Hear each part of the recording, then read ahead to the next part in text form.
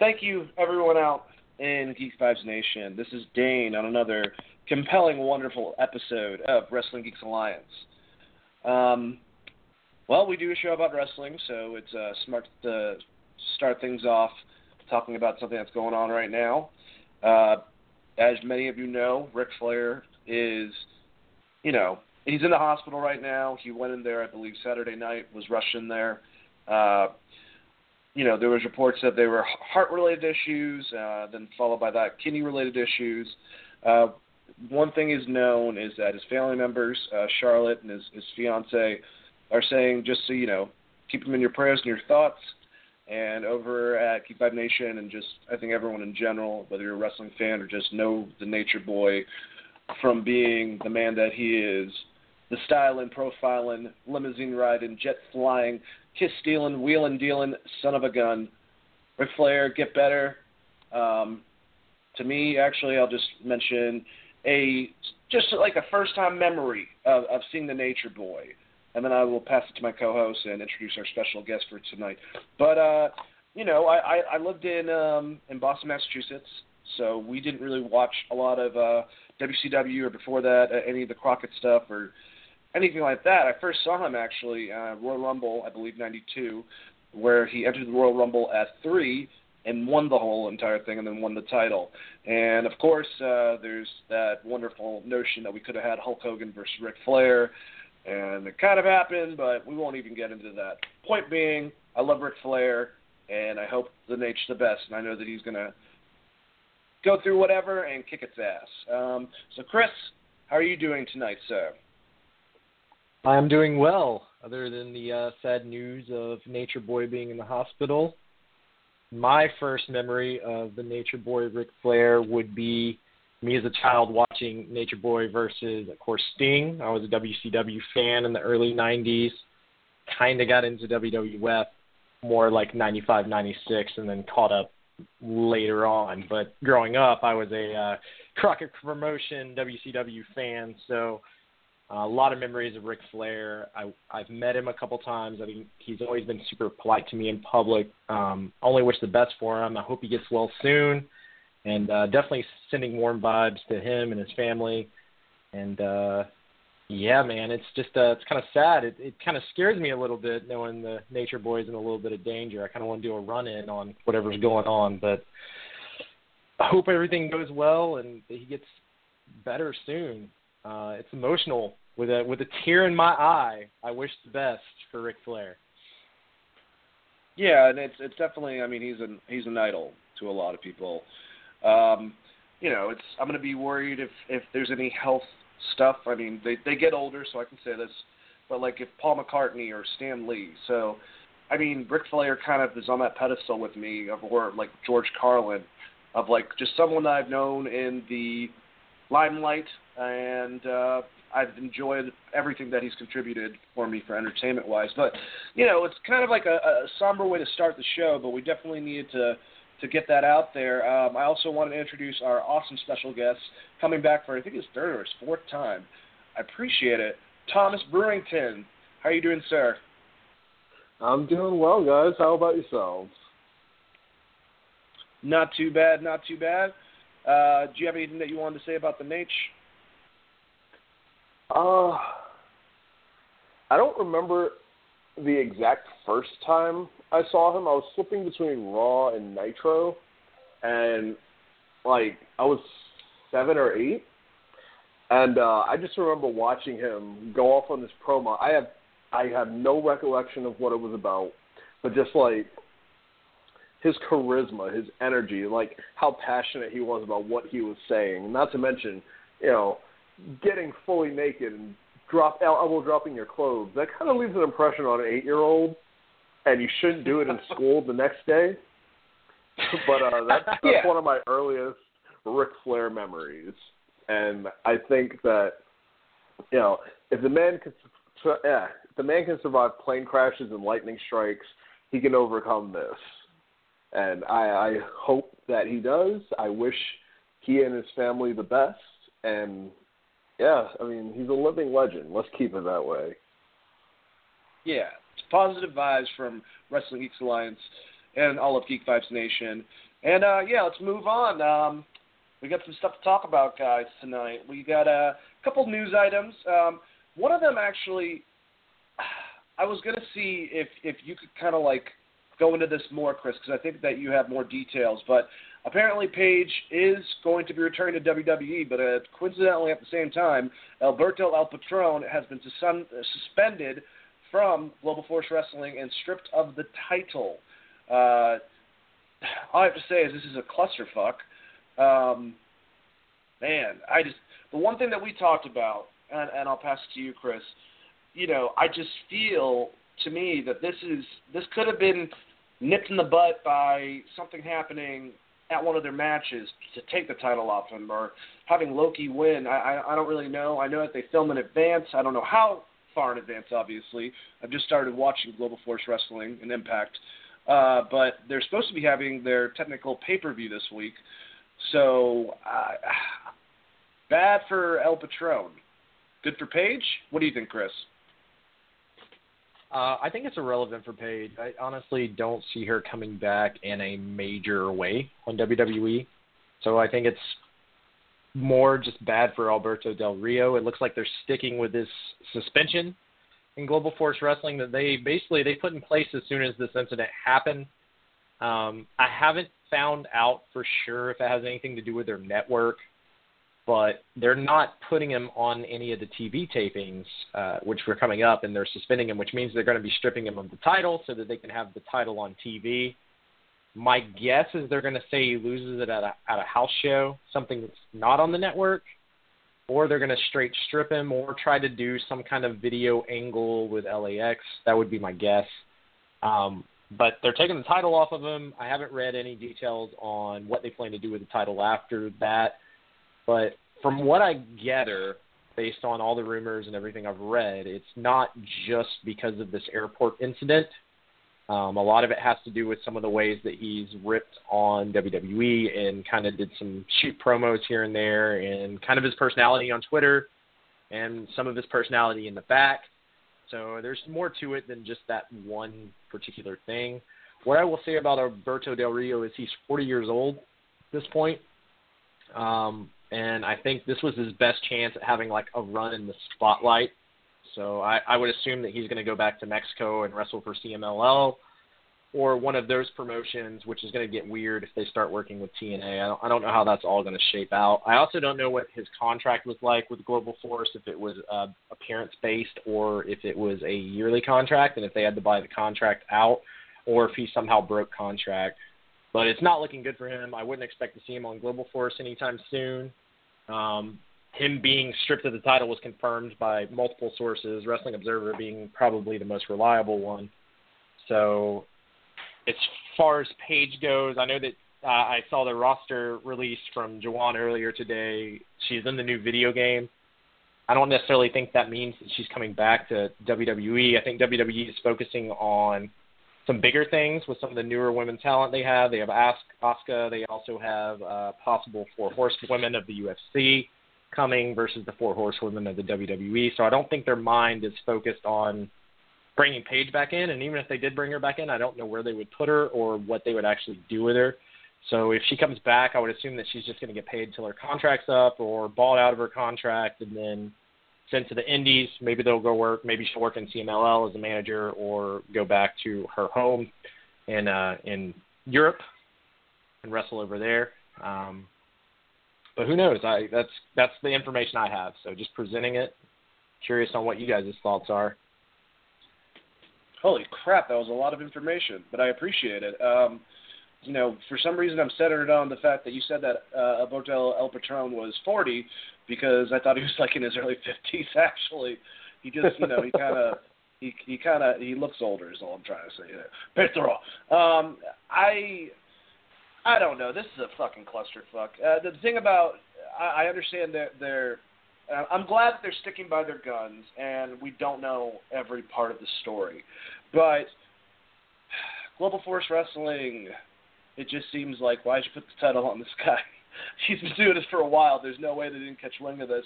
Even before, when they had the crew for Impact, when it was still TNA based, it's like I mean, they chose to do this, and it's kind of like just mind-boggling.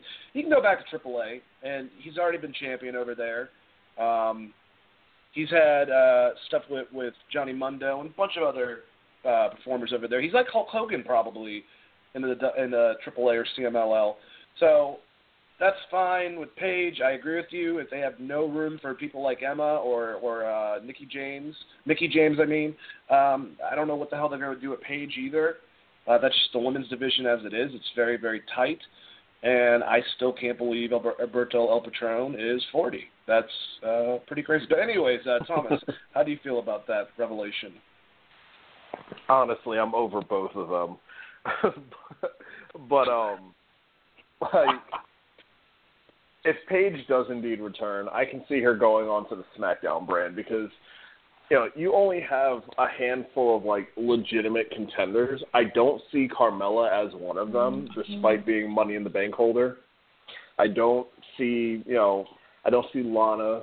Sadly, I don't see a person like Tamina, as talented as she is.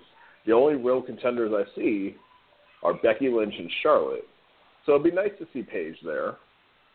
But going on to El Patron, I'm just over him. I've been over him since his last WWE run.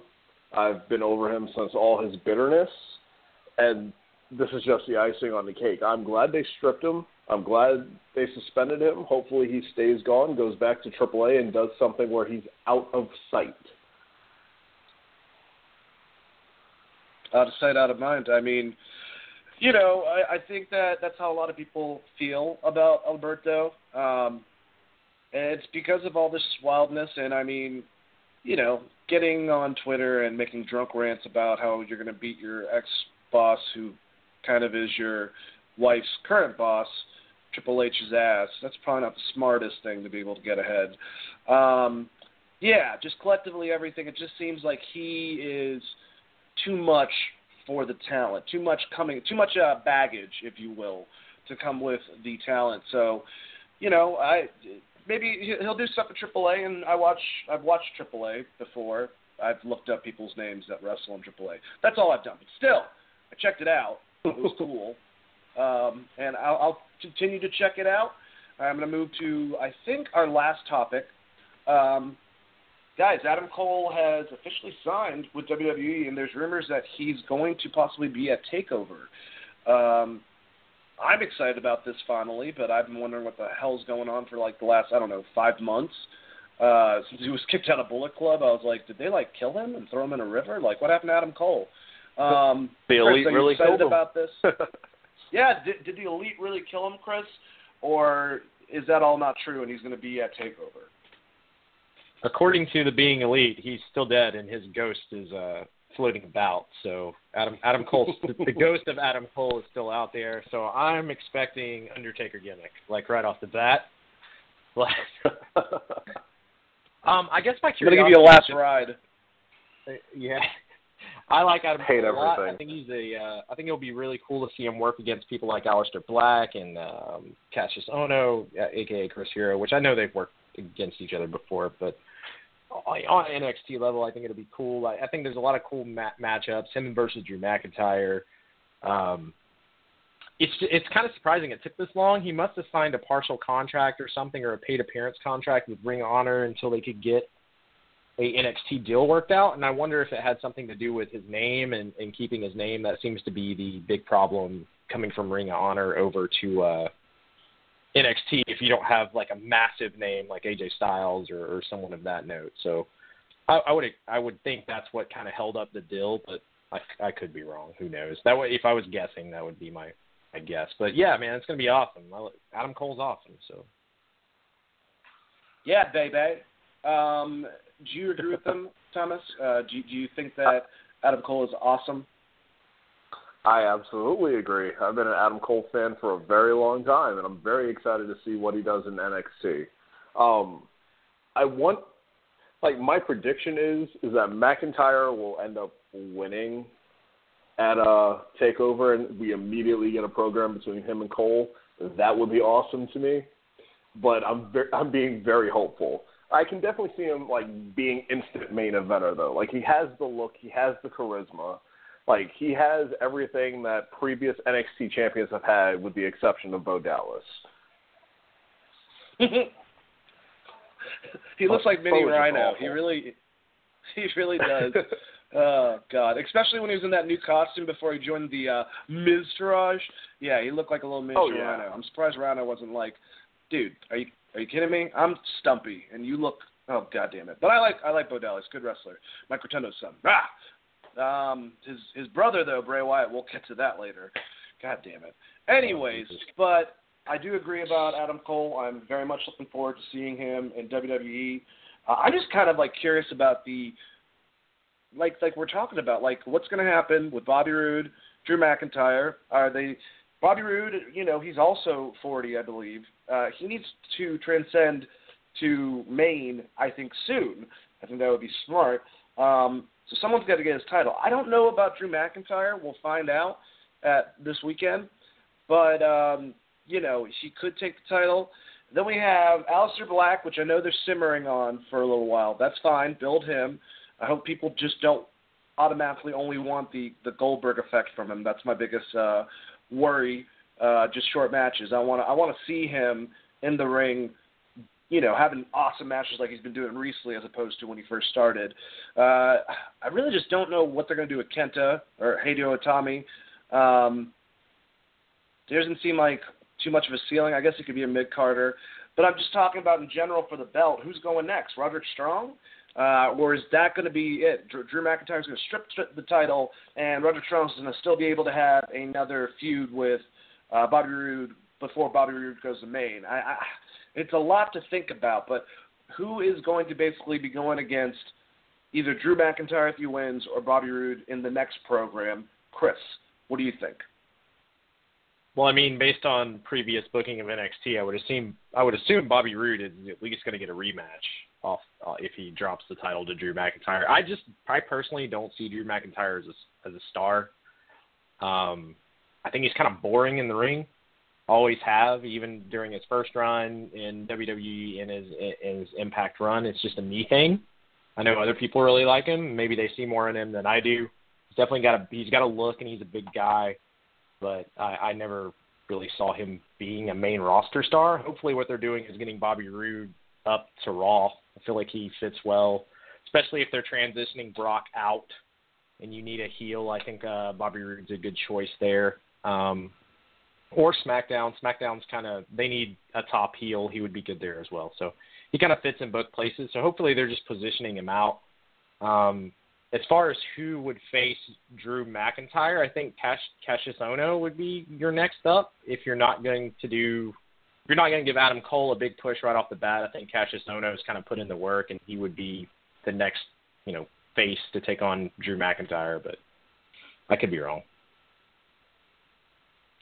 You may be wrong. I may be crazy, but it just might be. All right. Anyways, Thomas, what are your thoughts on this subject? Honestly, I want to say Roderick Strong has the belt next, but there's a certain quality that I feel like Strong might be missing.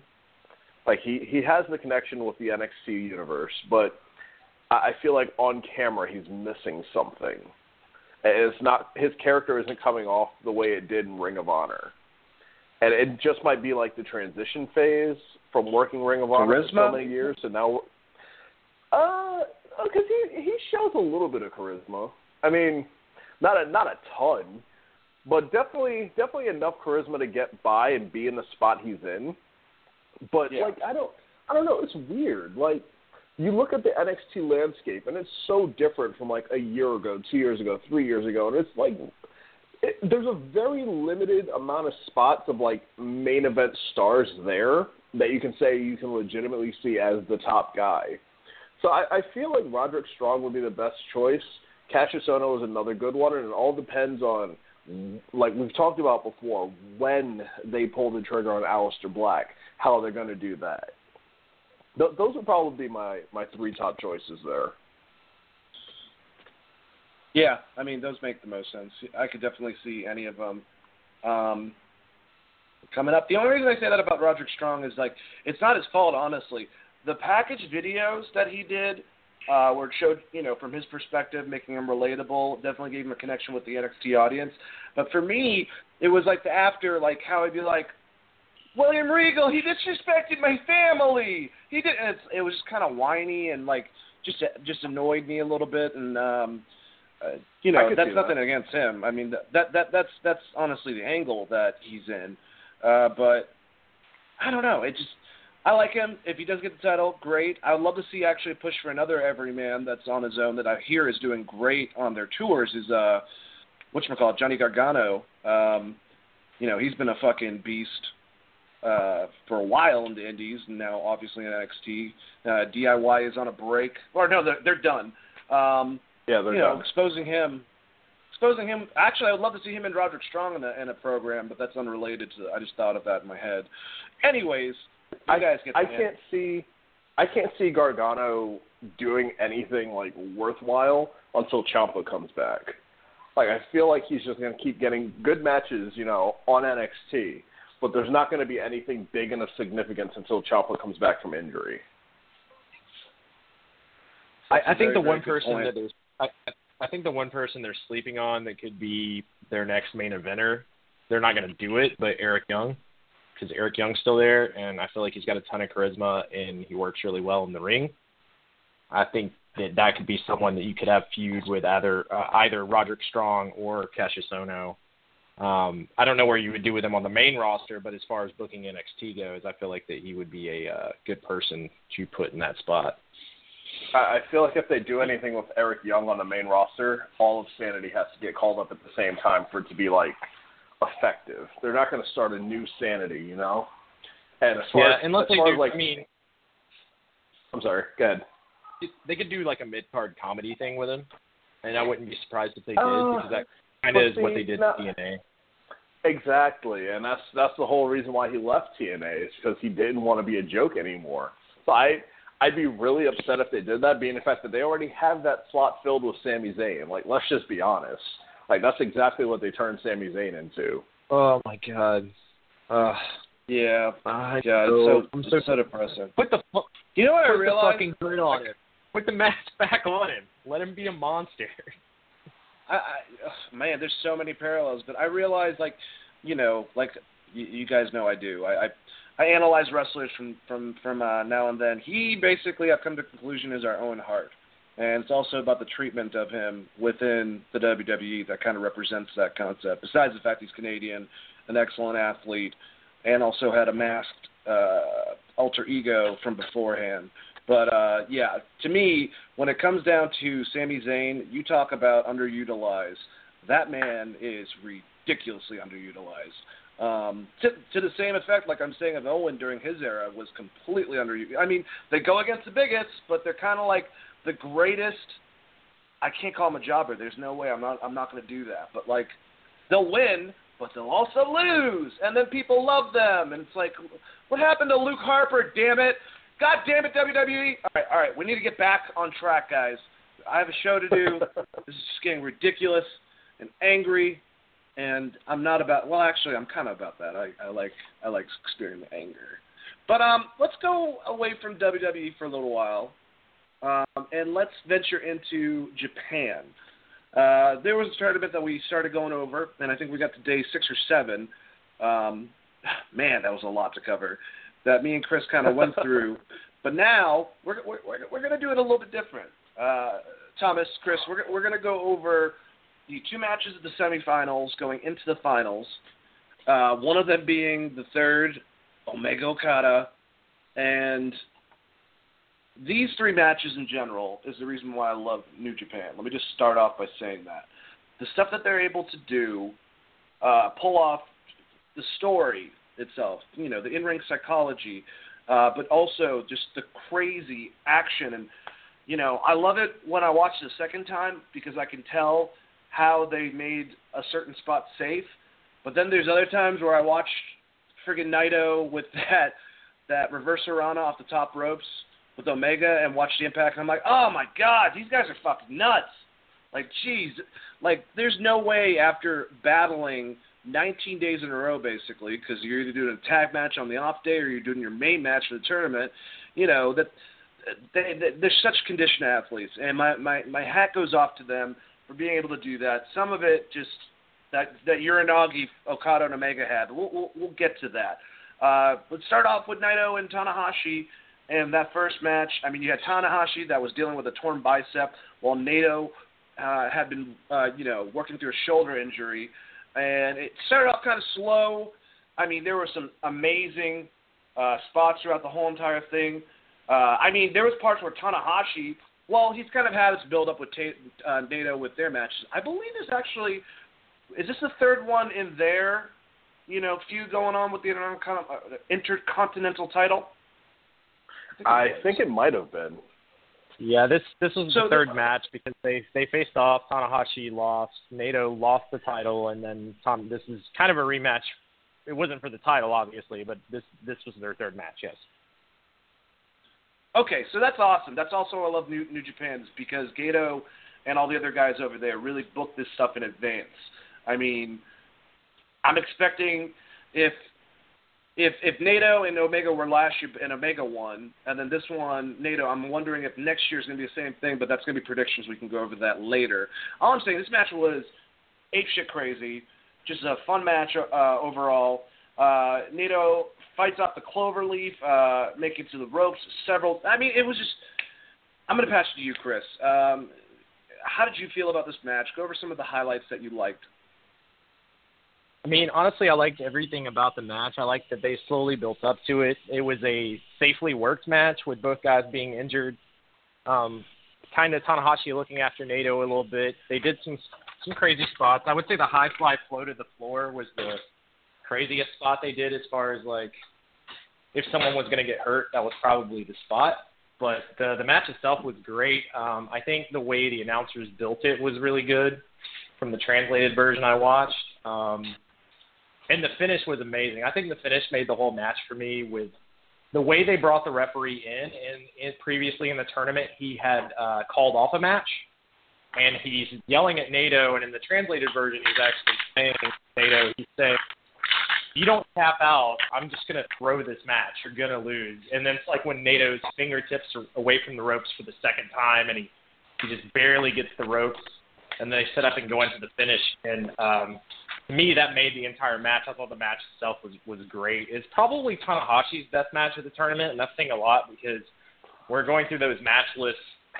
Last week I had Tanahashi listed a lot. I know he's injured, but Tanahashi, he held his own in this tournament, injured and everything. They need to give the guy a break. Hopefully they do, and he rests up and heals. But, yeah, man, that match, all of these matches we're about to talk about were fucking incredible. But this was a great match, and it was cool to see Naito get the win over Tanahashi after losing the title. So I really enjoyed it. Yeah, if anything, I feel, unfortunately, out of the three, this one's going to get sat on the most. But it was an awesome match, and I did love the ending, too. Thomas, how did you feel about this match? I think Chris nailed it on the head, honestly. Like, there's not much more that I can say that he hasn't already. I truthfully feel like this was one of those hidden gems on the card.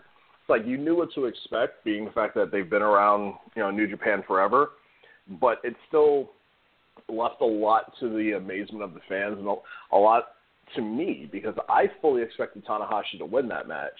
I was thankful that he didn't at the same time, just because I didn't think they were going to repeat last year's G1, like whether it be Omega winning or not. Like my pick for the entire thing was Naito, so it was a pleasant surprise for me. I think it was a pleasant surprise for a lot of people. What were you gonna say? I think, like Chris said, the high fly flow was probably the spot where, if anybody was going to get more injured than what they already were, that was going to be it. I love how you say more injured.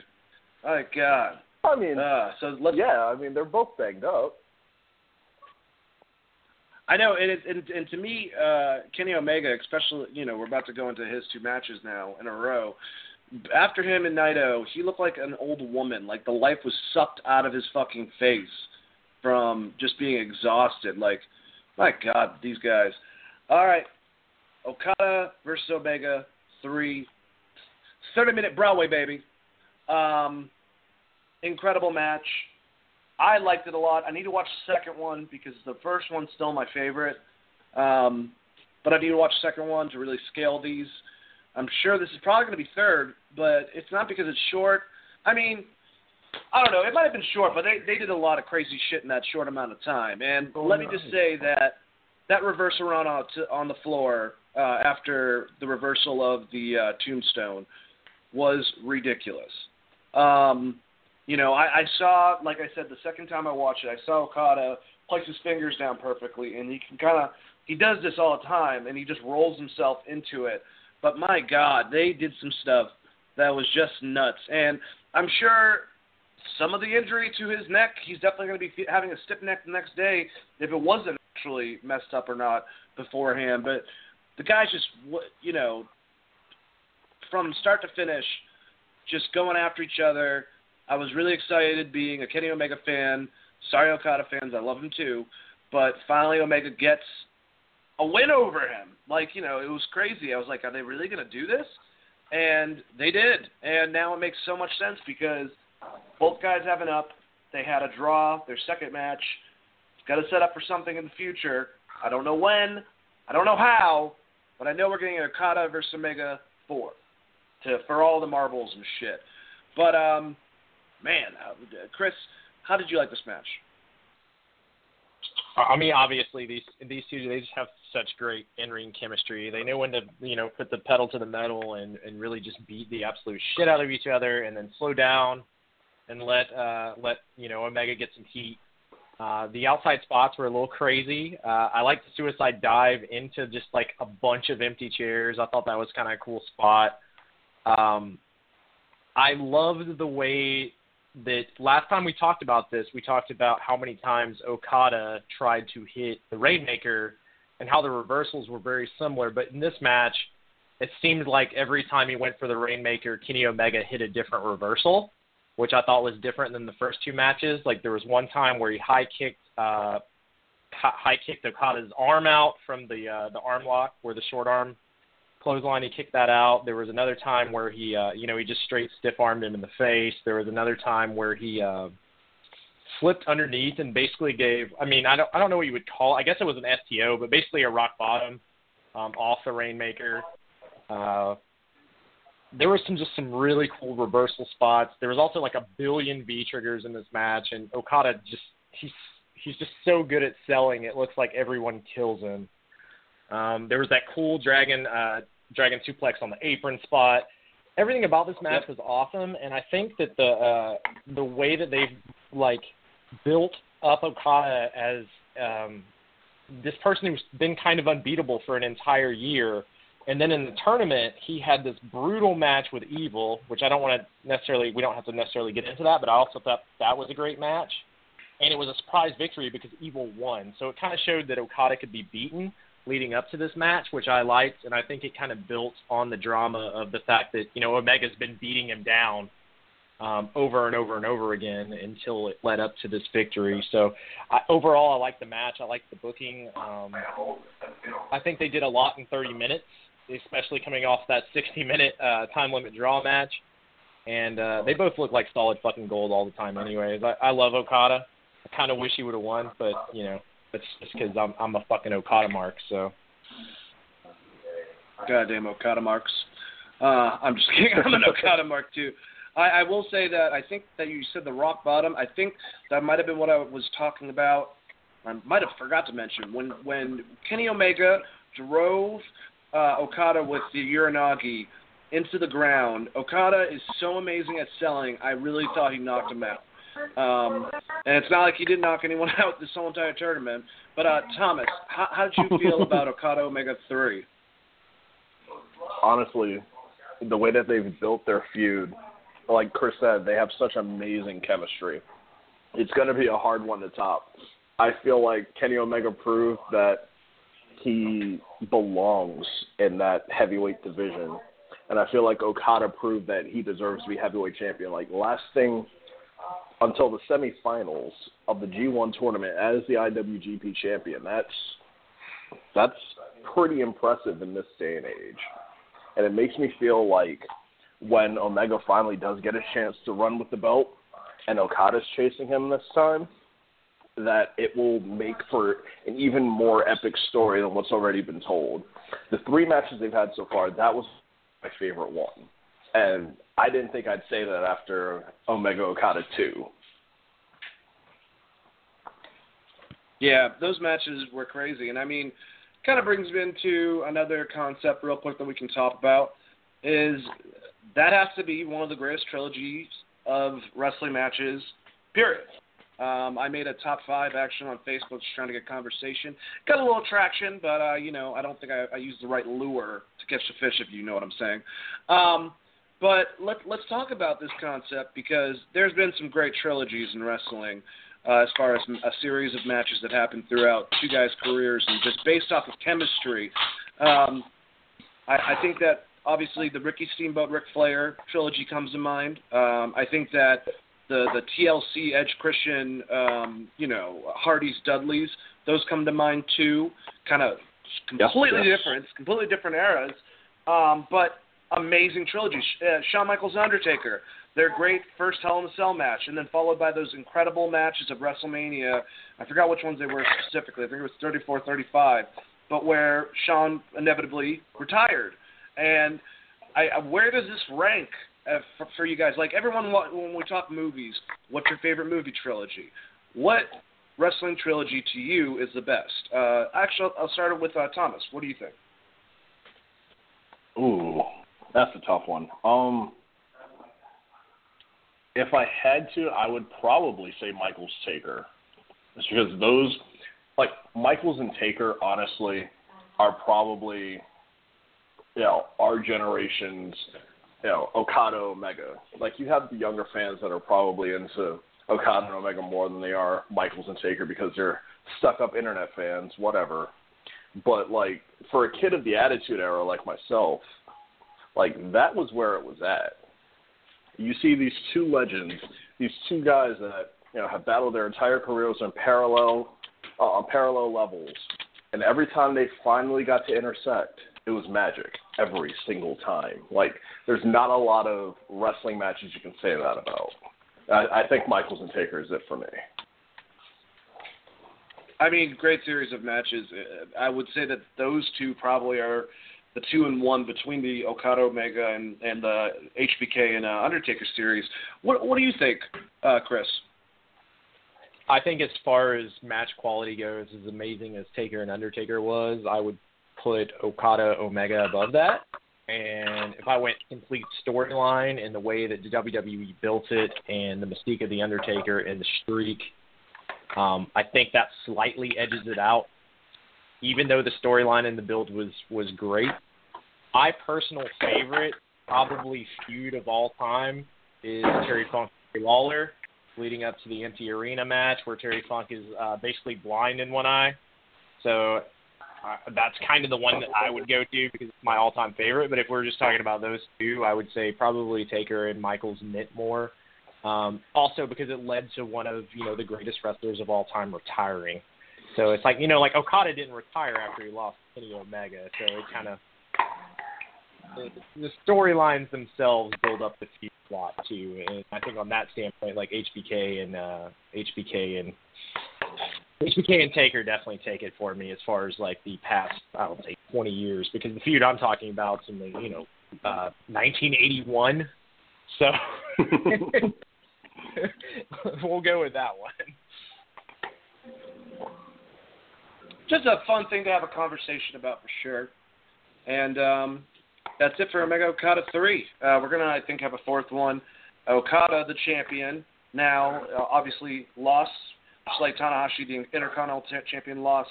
Naito versus Omega will be what we're going to. But before that, I want to talk about when Shibata came out, guys. It's been a long time, it's been a long time since what happened with Shibata, where he gave the headbutt to Okada and hurt himself pretty badly. I mean, he was having problems seeing at different times, nerve issues. Definitely has done some damage to his brain from all the shots the man has received and obviously given from himself. But he came to the ring. His music hit. People went crazy. The whole entire arena, people were crying by the end of this. And Shibata returned. He got in the ring, and he didn't say much. He sat down for a second. He re-examined everyone in the arena and said, "I'm alive. That is all." And then left. So, it's been speculated that he's probably going to be among the trainers or staff involved. I don't think we're going to see Shibata in the ring, and I don't think we have to. In a lot of ways, this kind of reminds me of, WWE's, in a way, Daniel Bryan almost. This is much more short and sweet of what he had to say. I hope we get some more clear answers. I want to know if he's healthy, basically. That's the main concern. He looked great, but, it was crazy to see that. Chris, let me know, how'd you feel about the return of Shibata? As a big Shibata fan, I got slightly emotional when I watched this. I'm kind of glad that I did not look at the reviews before I watched the highlights of G1 and then the actual show, because seeing him come out and hearing the commentary and what he had to say, I think personally, if that is his retirement speech, I think that's the way Shibata should go out, because he was portrayed as such a badass shoot fighter that if he's going to say something, that would be what he says when he walks away from the wrestling business. And like I said, this shit made me very emotional. I thought I was about to cry, when Edge retired shit. I was like, oh man, no, not Edge, don't take him from me. I'm glad that he's healthy. It was nice seeing him walk to the ring, sit in the middle of the motherfucker, and have something to say. So I hope that everything is well with him. I hope he lives a long life, no matter what he chooses to do. And man, I fucking love Shibata, and I felt like he could have been like one of the biggest stars in New Japan. So the whole incident really sucks. We've talked about it on past shows, but just Shibata, get well, take care of yourself, and train some other motherfuckers to be as good as you are, and that will be greatly appreciated. Thomas, same thing. I absolutely agree. I myself am a huge Shibata fan, and I did get emotional. I'm not afraid to admit it. There was a small tear in my eye. But definitely, if that was his way of saying goodbye, I think that was the perfect Shibata way, because he's always been a man of few words. And it was very weird seeing him in street clothes in a ring, by the way. But it was. I honestly hope that if he does come back, he's safer. No more headbutts, nothing stupid like that. If this is the end, then honestly, thank you for inspiring people like me to throw hard kicks and not care. But Shibata is one of those guys that there's only one of them, and it's going to be weird not having him back in the ring, but if he's able to help bring on the next generation of New Japan young lions into New Japan superstars, wrestlers, whatever they call them, then I think we're going to be just fine.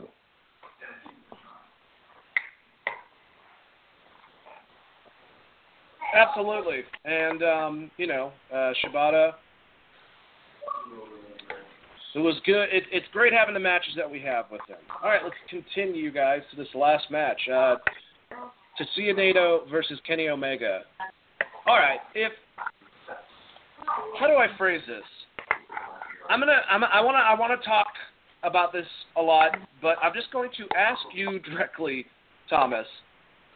Okay. How the fuck do you guys do this type of shit? And the level of just ridiculous spots that should not be done. That one pile driver in the middle where Naito looked like he just went straight up in the air. Of course, if you watch it, like I said, brutal. You can tell Kenny Omega definitely moved one way to be able to have his head go down. But especially the reverse Arana from Naito to Omega, off the friggin' ropes, onto his head. I thought he killed Kenny, Oh my God, he killed Kenny is what I said. And I wasn't even talking about fucking South Park. But how do these guys do this? This is nuts. Honestly, brother,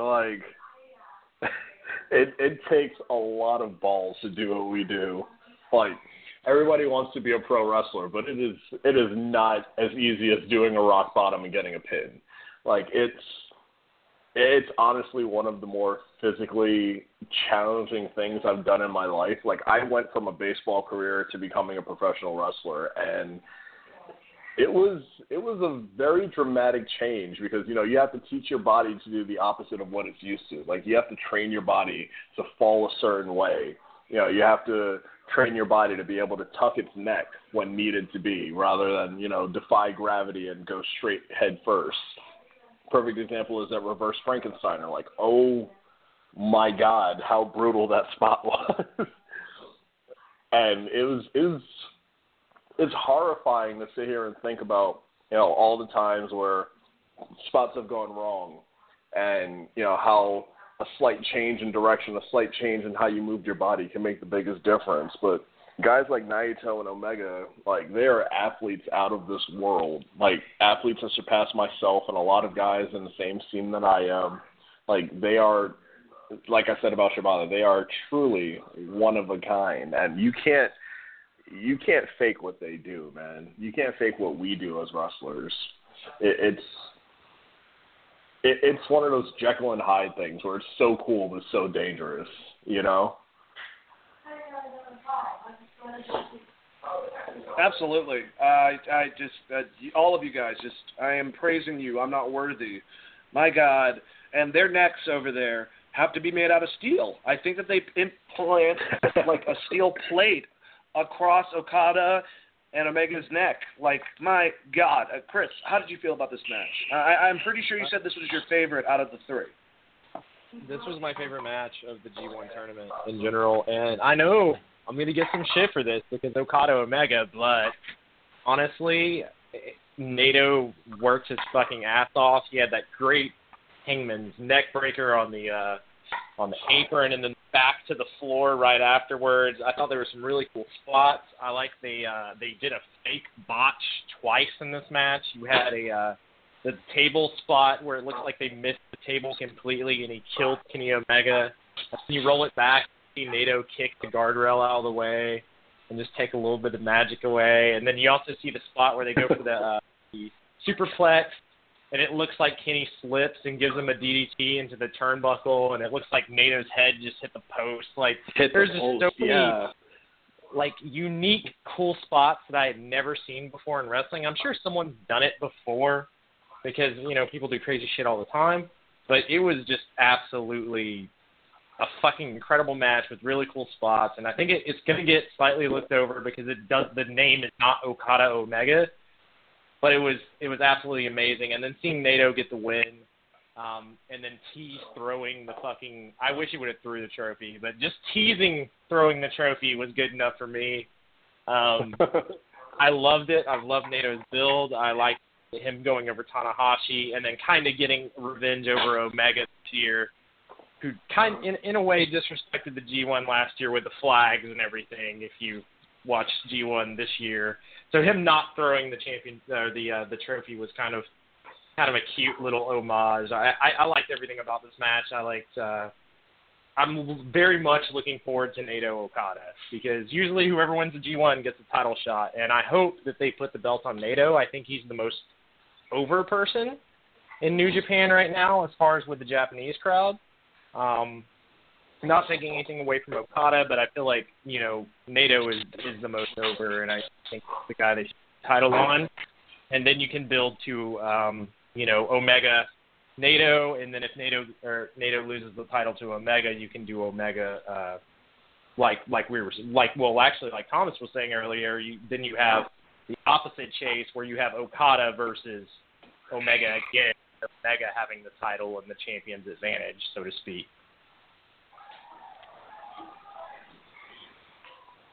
Yeah, I keep on thinking about this match, and I love how they were able to make botches, like they coordinated botches.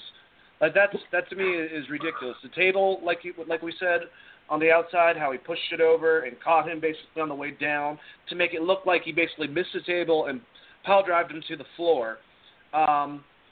I'm trying to think. Just Nato's head going into the post. How many Destinos it took to be able to finally get Kenny Omega to be done. Just the back and forth. This match was absolutely fucking bonkers. The whole entire thing. They painted a masterpiece, I believe.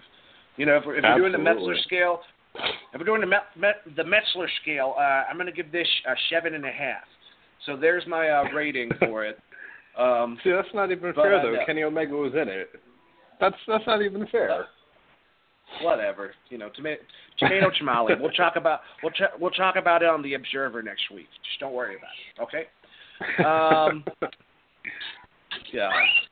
All right. Well, you should guys, ask I guess Thomas. that's the G1. Well, you should ask Thomas how he actually feels about the match, because you basically just asked him how he fucking does the shit he does.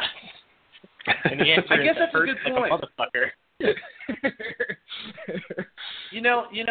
I'm sorry, Thomas. I didn't really think about it, but honestly, how did you feel about the match? No, like it was a great match. It was a great match. It too was my favorite of the G1, and I had a lot of favorites, but like that topped it. Like it takes a lot to be able to, like it takes a lot not to fuck up, but to purposely fuck up and make sure that your purposeful fuck up doesn't fuck up, like that's insane. Like I have never in my life seen a more organized match than that. Like it was a car wreck. It was a masterful car wreck, and I loved every single second of it. Like, wow. I'm really glad Naito got the win. I really hope that come January 4th he gets his shot and, you know, nothing interferes with that. Because if I'm correct, Evil should be having a shot coming up. I'm pretty sure Omega's going to have a shot coming up before then. So, you know, hopefully nothing screws that up. Because I really want to see Okada and Naito go at it. I have a quick question for everyone before we move on. This shouldn't take long, but do you think that this is in there with Match of the Year versus the first Okada, second Okada Omega match? Well, ironically enough, they're all Kenny Omega, so he wins anyway. But I truthfully think it does. I think it's up there. And if it's not, it's a damn shame.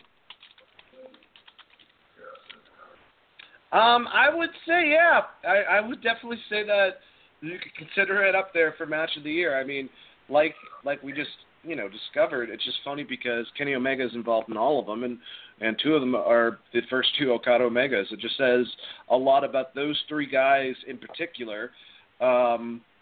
You know, it's the same way, I guess, and yeah, I will compare it a little bit with WWE. The way I look about, you know, someone like John Cena, AJ Styles, and Kevin Owens. Obviously, I think the guys over in New Japan are on a different level. Well, I don't know. KO and AJ could put on a damn good match with all of them. What I'm trying to say is those are probably their best guys. Kota Ibushi's not a full-timer. Tanahashi is great, but I guess kind of like John Cena, too. He's from the last generation. Obviously, Shibata's gone. Shinsuke is in WWE. So, yeah, those guys, Tom, that's what I loved about the tournament itself, is I get to get exposed to a lot of the older wrestlers that I didn't know much about and a lot of the newer wrestlers. So for being the first time, you know, seeing Tama Tonga by himself and seeing Suzuki and how crazy he is and seeing Kota Ibushi's last tournament. I mean, this was one hell of a tournament. So I guess the question is, what's going to happen next? Let me throw out some scenarios before we move on, guys. Are we going to get another Okada Omega before we get Naito Okada? And if Okada goes against Naito, does Naito get the belt? How would you book it? I believe actually he would. And then you'd have Omega and Okada fight without a belt involved for the last time between the two of them and their rivalry growing. How do you feel, Chris?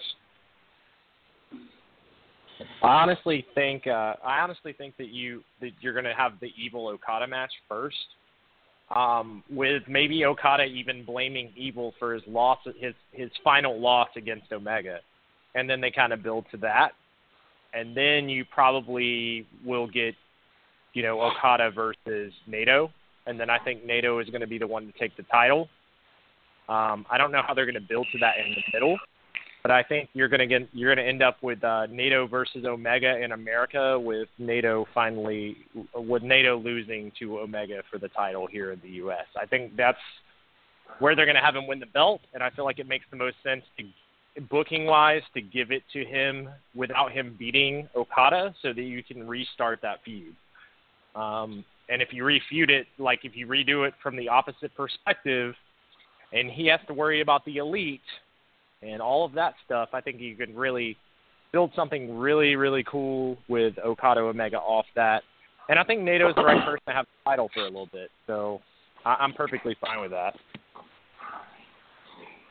Thomas, same question. I too think we get Evil Okada before we get another Omega Okada. I think that, how would I book that? I think Evil wins by disqualification, just to ensure that Okada keeps the belt. Okada wins by disqualification just to make sure he ensures the belt. Well, he keeps the belt. Like, Omega attacks Okada or something like that. I think somewhere down the line, we get a Chaos versus Bullet Club match, with the implications being that if Bullet Club wins, then Omega gets another shot. Omega wins that, and then in January it's Naito and Omega. Naito loses that. Okada gets his rematch down the line, and somehow Naito gets involved in that, and we have a triple threat IWGP Heavyweight title match, which, to my recollection, in recent history, it hasn't been done. So I think that would be really cool to incorporate all three of, like, the big talents that New Japan has right now. Like, a lot of people call Tanahashi the ace, but truthfully, I think Naito has taken that spot. Like, Naito is so versatile. Like, there's so many ways to go about it, and I'm really not sure how I would do it, but I feel like that's the best method of doing so. Definitely a good idea.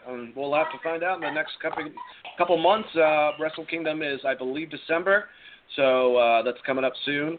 That's basically New Japan's WrestleMania.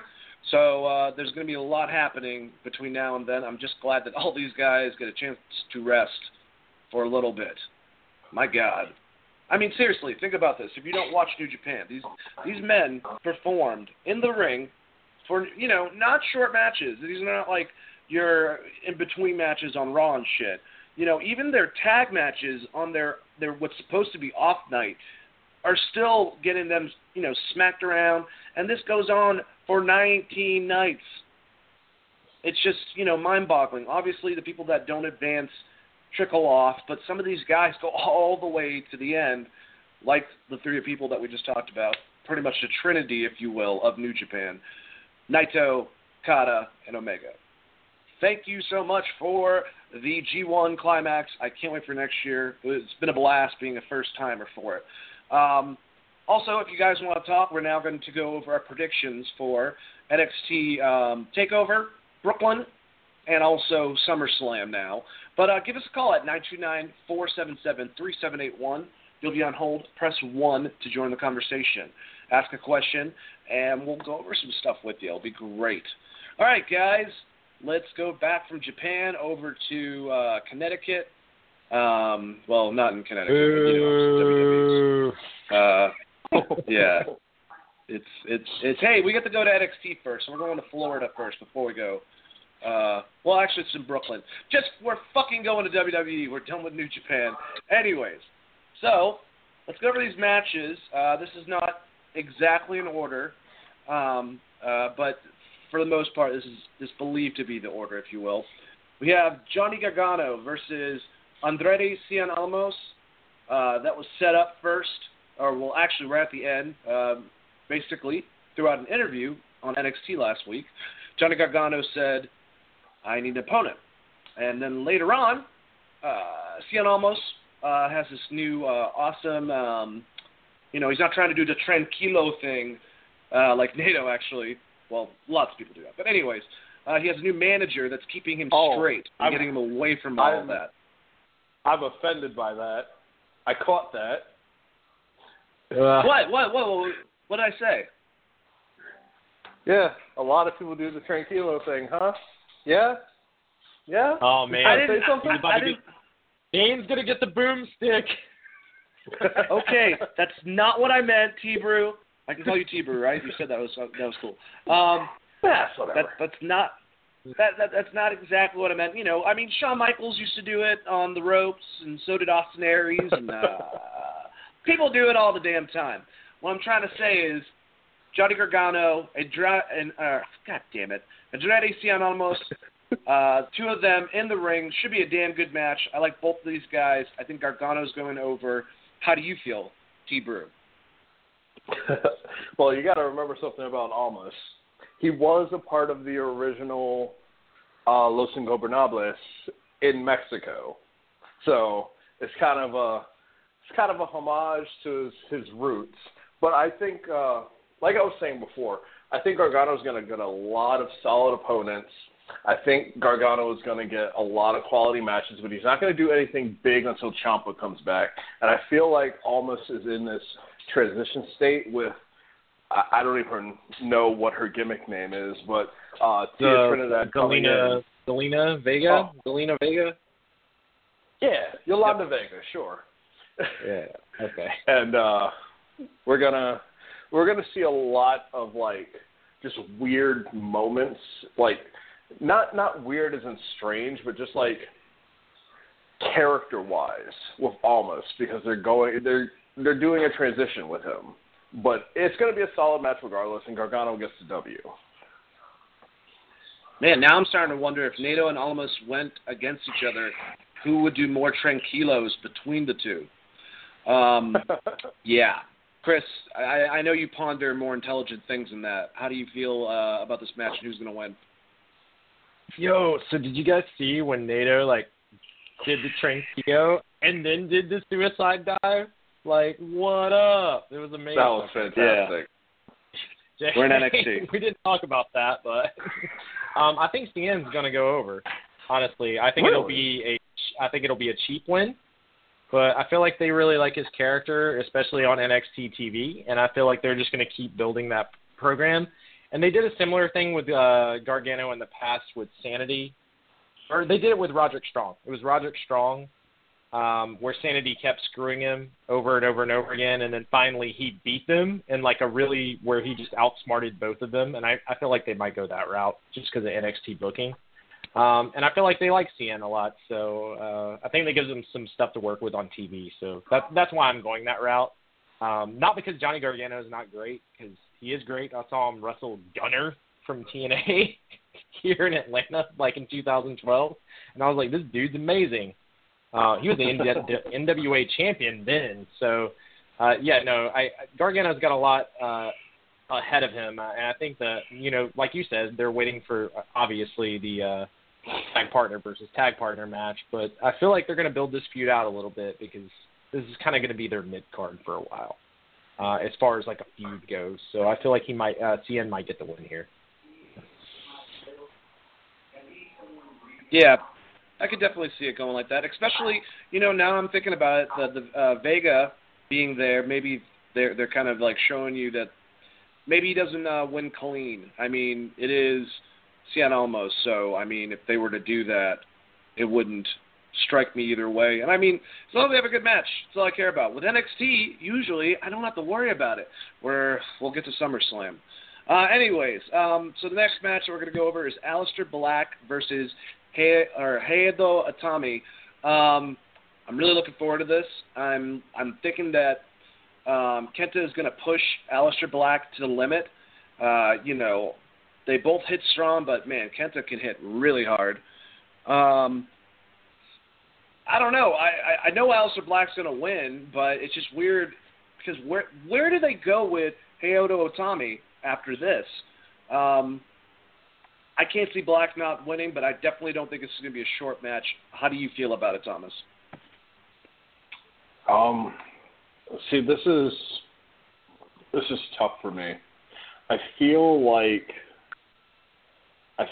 they are going to go to distance. I say maybe 15 minutes.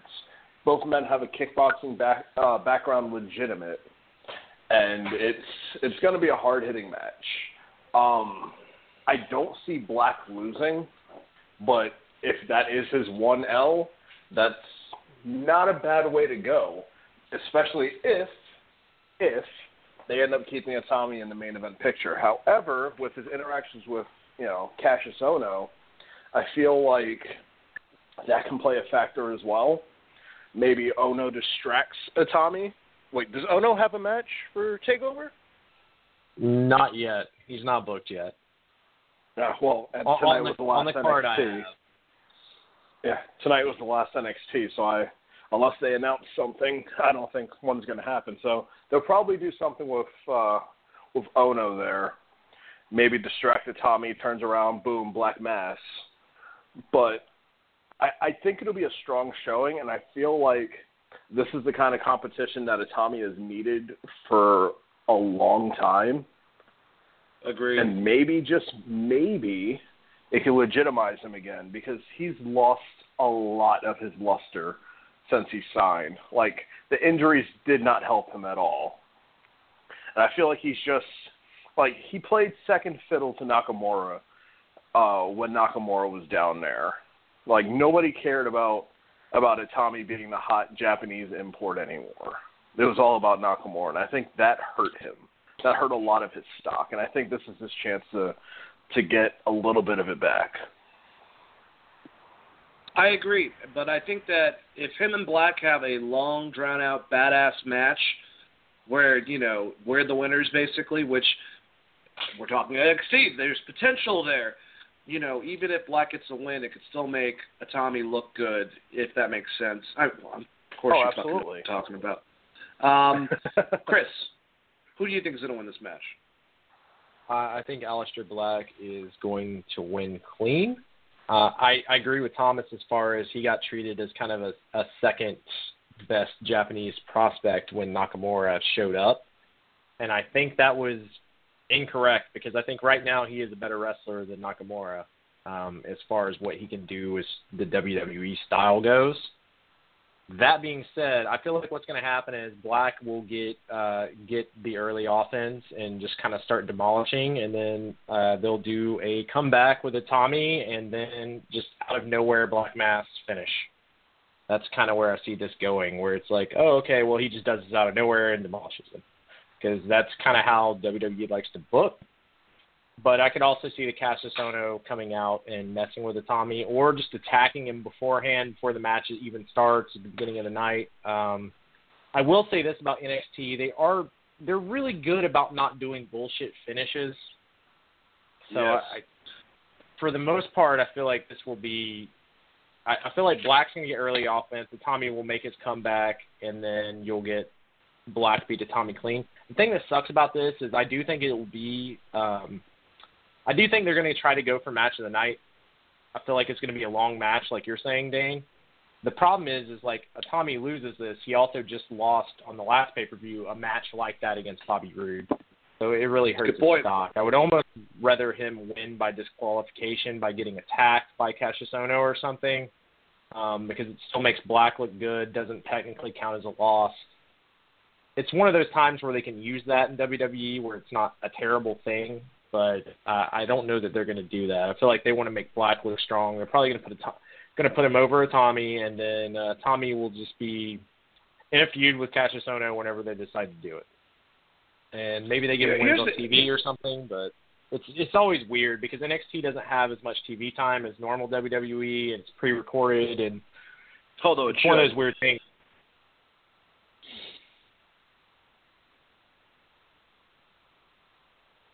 Okay.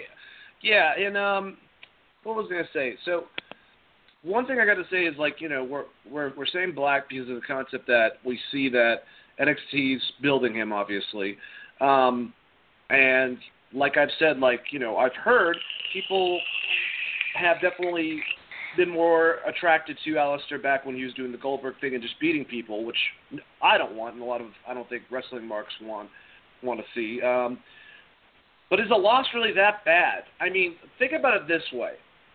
How many people are undefeated, or how often do they do that in NXT? Between Asuka, Drew McIntyre, Killian Dane was at one point, obviously Aleister Black.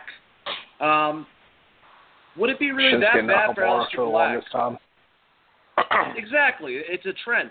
What I'm trying to say is, would it really be that bad to Black if he loses a match, if he's exposed, or does that kill the mystique? Thomas, what do you think? I feel like a takeover wouldn't be a bad place to give him a loss. I feel like if he was to lose on TV, it would hurt him, but it wouldn't hurt him on pay-per-view. Especially to an opponent like a Tommy. He's a legitimate, badass in every sort of a way. So if he was to go down via to go to sleep, it'd be honorable, say he goes for the Black Mass, a Tommy duck, spins all the way around, go to sleep. That's, it tells a story there, and there's a build to it. It's not like it just randomly happened. So I think if that's how he lost, absolutely, fine. But after that loss, let him get his heat back. Let him start winning matches again. Don't keep him on a losing streak like how they did with Ty Dillinger. Once Dillinger finally got one, what happened? Loss after loss after loss on TV, on takeovers. It hurt him a lot. So I feel like there's ways to do it, and if he was going to lose, it better be at a takeover. Don't do it on TV. I do agree with that concept. I kind of wonder, how long Undertaker remained until he lost. I think that was a long time, too. It's if they're building him for that type of mystique level of, someone that's unbeatable, it seems like it's a little bit soon to pull a trigger, but then maybe if they make him mortal, he's just a badass, and they can have a series of matches with him and a Tommy, and Black finally inevitably wins the trilogy. I mean, that's not a bad thing to set up either. Chris, what do you think? I think Drew McIntyre is taking a loss at this pay-per-view, so there's one undefeated streak down, and you leave Aleister Black undefeated. I don't think that Tommy has the fan push that he needs.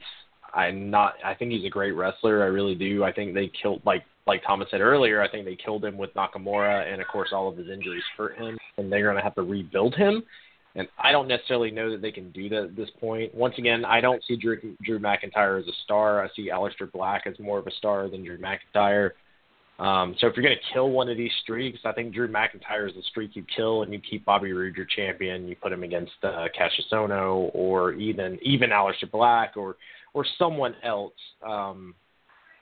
other than putting the title on Drew McIntyre. So I think if you're going to kill one streak, the streak that should be killed is keeping your champ the champion and going that route. And then Asuka is just kind of on a different level because she's just so much better than the rest of the women they have. I do like Ember Moon.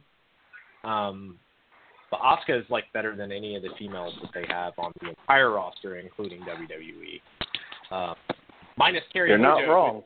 Hurry up and get over to NXT immediately to wrestle Asuka. But other than that, I think Drew McIntyre taking the loss doesn't hurt as much. It doesn't hurt him as much as it does Aleister Black, because Aleister Black has this mystique that I think supersedes Drew McIntyre, because a lot of the fans that watch NXT just realize that Drew McIntyre was also the guy in three-man band. Yeah, he had his shot, he had his chance, and then he came back and wait, isn't that absolutely that is? He's the Scottish guitar player. Was Mahal That's exactly part of that? What he is. Yep. Yes. He was the lead guitar. All right, seriously though, poor Heath Slater. If Drew McIntyre gets the NXT title and Jinder Mahal has the SmackDown title, poor Heath Slater, man, that kind of sucks for him. I don't think he's going to the fucking Universe title anytime soon. Heath Slater is actually the better worker of all of them, which is fucking even worse. That's a good point. But to be fair, To be fair, Mahal's first title in WWE. Mahal's first title in WWE was the WWE title. Not a lot of people can say that. You know, Slater has had a slew of tag team championships across the board. So correct me if I'm wrong, but Jinder Mahal was against Seth Rollins in the finals for the NXT title the first time, right? Yes. I just know that Slater is the best worker of all three of them as far as like in the ring goes. So he's got kids, man. Disagree with you. Huh? I'm gonna have to disagree with you. I'm gonna say McIntyre's the best worker out of them. I just don't see it, man. He's so slow and just Well, but okay, he's 6'5", 250. I mean, he's the WWE giant. Like 6'1", 6'2", maybe 6'3". Yeah, Bobby Roode's 6 foot. What's Aleister Black? Let's look at this. Like 5'10", 5'11". Maybe he's 5'11". I don't know. I think he's shorter than 6 foot. He might be 5'11", or he might be 6 foot even. I guess. I don't know. You know who else was 6'5" or over 6'5"? The Undertaker. He's not fucking as boring. Like, I don't. I get that he's big, but like if the gimmick was that he was big, then why was he like jobbing to motherfuckers when he was part of 3-man band? He has no personality. He didn't have that badass beard. Super slow. He does have a good beard. As a man that has a nice beard, I can honestly, say that look at him with or without beard. the beard. He looks tough as shit. Like now, obviously, I think that, and this is something respectable. I don't think it's a bad thing. I think that he could potentially take, you know, the position that Sheamus eventually will give up of just this tough, brooding guy that's not the greatest guy in the ring, you know, kind of stiff and, you know, just, I'm a tough guy. I think that's exactly Drew McIntyre is better than Sheamus in the ring. Like, we're fucking just talking about, especially if we're just talking about. What is wrong with you? We're talking about being safe. If we're talking about being safe, yeah, I can definitely agree with that. You know, people's teeth. But I still like Oni Lorcan. He broke Hideo Itami's nose, so you know. Tomatoes, tamale. Let's keep on going on this Takeover Brooklyn card. We only got to the second match so far. So Authors of Pain versus Sanity for the NXT Tag Team Championships, guys. I think Sanity's actually going to win this. If they do win this is what I do know. If Sanity wins this, then they're going to be in NXT for a little while longer. And I'm assuming they're going to do like the Freebird thing with the three of them, which I think would be great. If Authors of Pain win, I think Sanity's going up to Maine together is my prediction. Chris, how do you see it?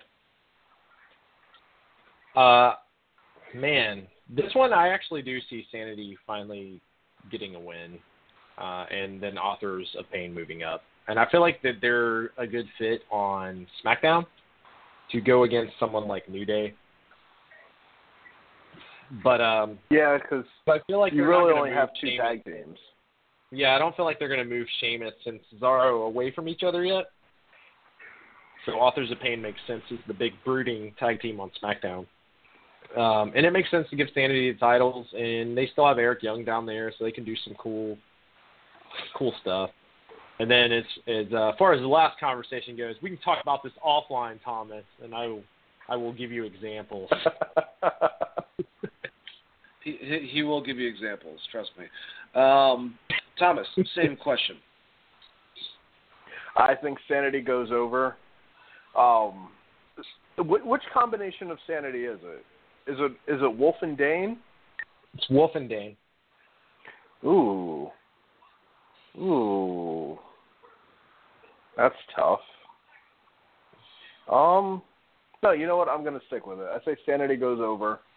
You made a very valid point as far as AOP going up to be that tag team on SmackDown, because the tag team SmackDown tag team division just feels like it's honestly just the Usos and the New Day and nobody else. There's probably other teams on there. Oh, the Ascension. The Ascension's on there, but they don't get TV time.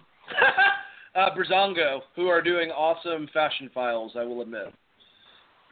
But, you know, like that's not in-ring competition. So it doesn't measure up to me.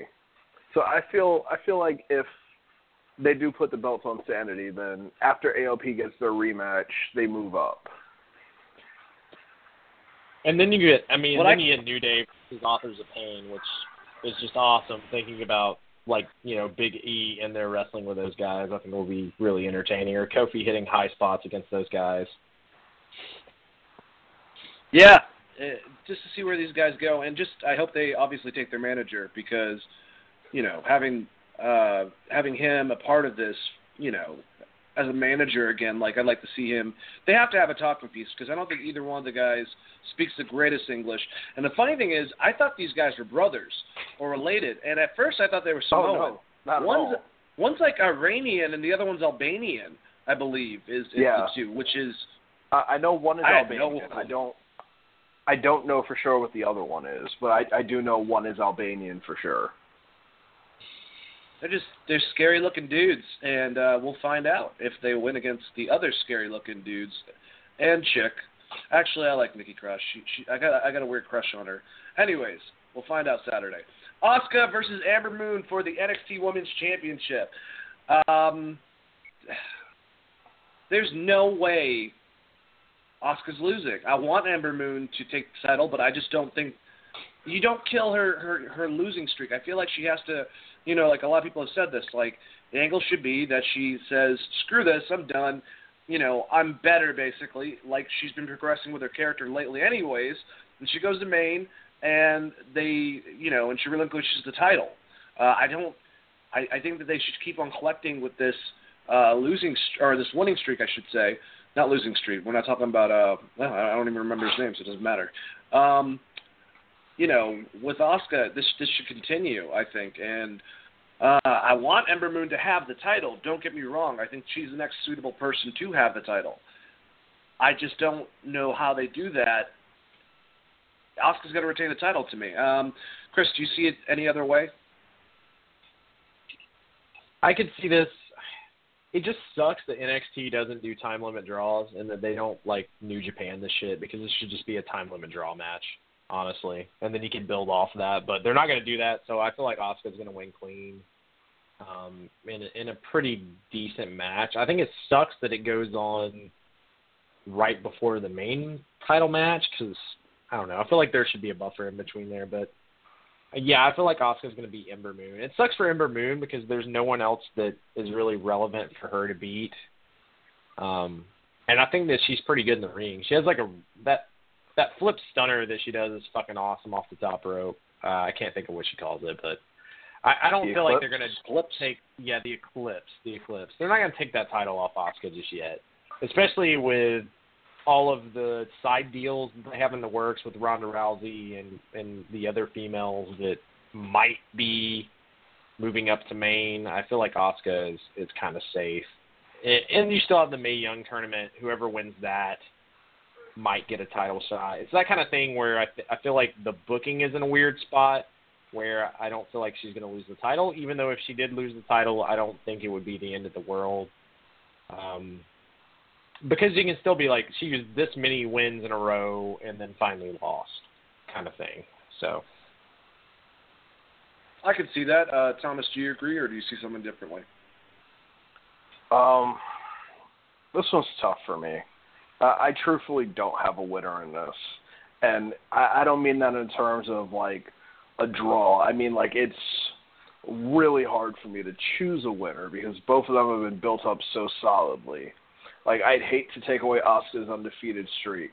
But again, I was saying about, I almost called him Tommy N, about Aleister Black, if they were to lose at a TakeOver, that would be the place to do it. If they had to lose, that would be it. I can't choose. I really can't. And it sucks because I want to say in my heart of hearts, Ember Moon gets the win. But I can't see Asuka losing. I honestly can't. Yeah, I don't either. They've built something, and I think they're going to keep on going with it. So, unfortunately, Ember Moon loses. At least that's what we think. Who knows? Maybe there could be a giant upset, and Asuka will transition to Maine after that. I don't know. Oh, most of the time, like Chris has pointed out. What's up? So I did a little research just now on the authors of Pain. One is Albanian and one is Canadian. What? Yeah. I wonder what his nationality is. Like, huh. He doesn't, he's maybe a giant Eskimo. I'm not 100% sure. But what matters is those guys are scary as hell looking. I would not want to meet them in a dark alley. Everyone says that concept. Like, who the hell would you want to meet in a dark alley? Anyways, Bobby Roode versus Drew McIntyre. Yeah. Anyway, so basically they set this up. Bobby Roode's going to be going against Drew McIntyre regardless. Roderick Strong is going to be going against Bobby Roode the following week on NXT. Sounds good to me. 2 times Bobby Roode could win or lose. I'm assuming he's going to win both, actually. I'm pretty sure he's going to beat Drew McIntyre, retain the title, and maybe lose to Roderick Strong. I don't know. Probably just beat both of them. But I think Roode is going to win at least at TakeOver against Drew McIntyre. So, sorry, Drew. You got to go. Chris, what do you think? Who's going to win the championship? I feel like Bobby Roode's still going to hold it because he's the biggest name on NXT right now. I think he's the biggest draw. You're biased. I am a little biased. I do think he is the biggest draw, though, on NXT. That theme song alone gets him like 1 million hits on YouTube, bro. That being said, I feel like it's going to be a good match, and he's probably going to win with similar to the Itami match where he barely escapes and then hits some DDTs for the win. I think that's kind of how it's going to go. And then he might beat Roderick, and then it sets up a number 1 contenders match between Drew and Roderick later down the line. So I feel like that's going to go. I feel like if they're going to change the title on this show, it'll be the tag titles, and then the other 2 will just kind of sit on the champion. How do you feel, Thomas? Who's winning the championship on Saturday? I'm tired of Bobby Roode. I never thought I'd say that, but I'm tired of Bobby Roode as champion. It doesn't do anything for me anymore. Like, it was cool at first. It was great when he first won it. It was great in his first couple of defenses. But now I feel like the reign has lost its luster. Same thing with Jinder Mahal on the main roster. I feel like it was a nice novelty. It was something different, and now it's run its course. So with that reasoning, I have to go with McIntyre.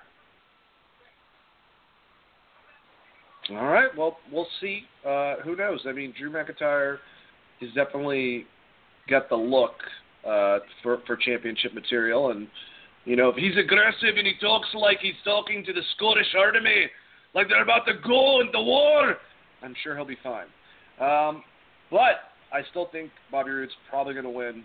They really need to take him to Maine soon. My God, they're going to keep him at NXT the whole entire time. Just be like, just kidding, man. You get to retire now. Wait, what? All right, guys, let's go into this wonderful SummerSlam. With 30 minutes left, I think I can do this. I know I can do this. Don't worry about it. I'm going to ask for permission to skip Big Show versus Big Cass and Randy Orton versus Rusev because I personally don't give a shit. But if you'd like, we can go over them. We have enough time. I'm just wondering. I'll just say Cass, and I'll say Rusev. I am going to agree with you, actually. I think we're on the same page of that. I think Rusev and Cass. All right, guys, that's all that's really going to happen. They'll figure this out, and then Enzo Amore is probably going to end up on 205 Live in about a week. If not, thrown out of a bus again from Roman Reigns. Who knows? Color commentator Enzo. Color commentator. That's what he needs to do on SmackDown. Well, that's a quick way to lose ratings.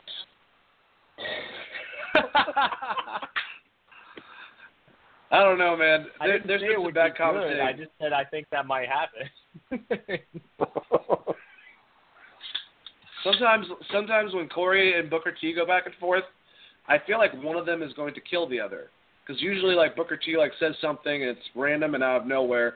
And then Corey kind of makes fun of him and goes, "Thanks, Book. That was really good," or something like that. And I'm like, God, I would not act like that to Booker T. I feel like he'd backhand the shit out of me. I don't know. Of course, Vince is in all of his ears. If Booker T shoots on Corey, he's so fucked. Like, there's no coming back from the ass whooping that will be bestowed. Nope, not at all. All right, so Cruiserweight Championship, guys. Akira Tozawa, the champion. Yes, we didn't really go over SmackDown and Raw, but one thing that was really cool, Akira Tozawa beat Neville in a pretty decent match. Who saw that coming? Well, the rematch. I didn't. Probably is going to be on the pre-show. I didn't. I was surprised. I believe it's on the pre-show. Who's going to win, Thomas, between Neville and Akira Tozawa? I'm assuming they're not going to take the title off Akira Tozawa this quickly. Oh, they might. WWE has done it before, and they'll do it again. You know, that is a good point. I feel... Pretty? Oh, so pretty. I feel like Neville might win it back. Like, in some fucky way. Like, I'm not exactly sure how, but I think Neville wins the belt back. God, Neville's another one, like Bobby Roode. He's not as old or anything like that. I just think he could be doing a lot more than holding up 205 Live with his short but very, very veiny, muscular arms. Now that I'm not talking about veiny, muscular arms, Chris, who's going away with the Cruiserweight champion? Akira Tozawa or Neville? I think that Akira Tozawa is going to win, but it's going to be because Neville loses his cool with Titus O'Neil and just beats the shit out of Titus O'Neil.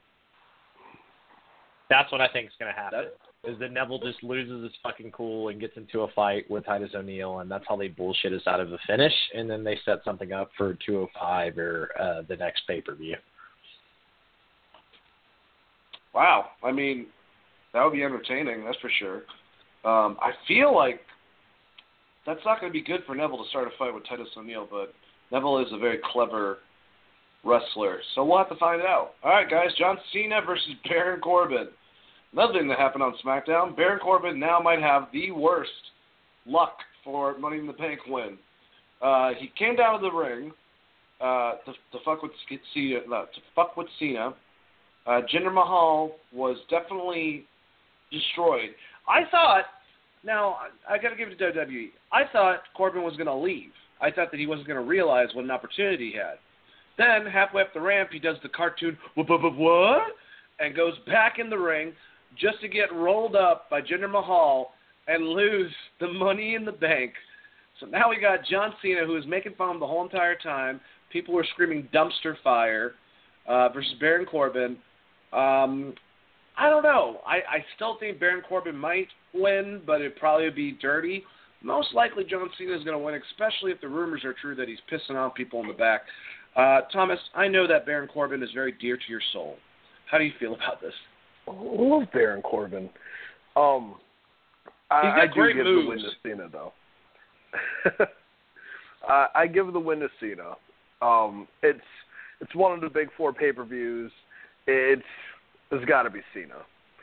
But like it's heartbreaking to see how far Corbin has come, and for that to just get robbed from him. Like honestly, what I truthfully thought, had they not done the cash in last night, was that Corbin was going to hold on to it. He was going to lose to Cena. Nakamura was going to win against Jinder Mahal, and then Corbin cashes in against Nakamura to continue what they were doing. Like, that's honestly what I thought. But now, like, it just throws everything off. And to me, it throws everything off because now there's no purpose. And I felt this way when Cena lost his Money in the Bank, too. It was like, what was the point of putting Money in the Bank on them just for them to not be successful?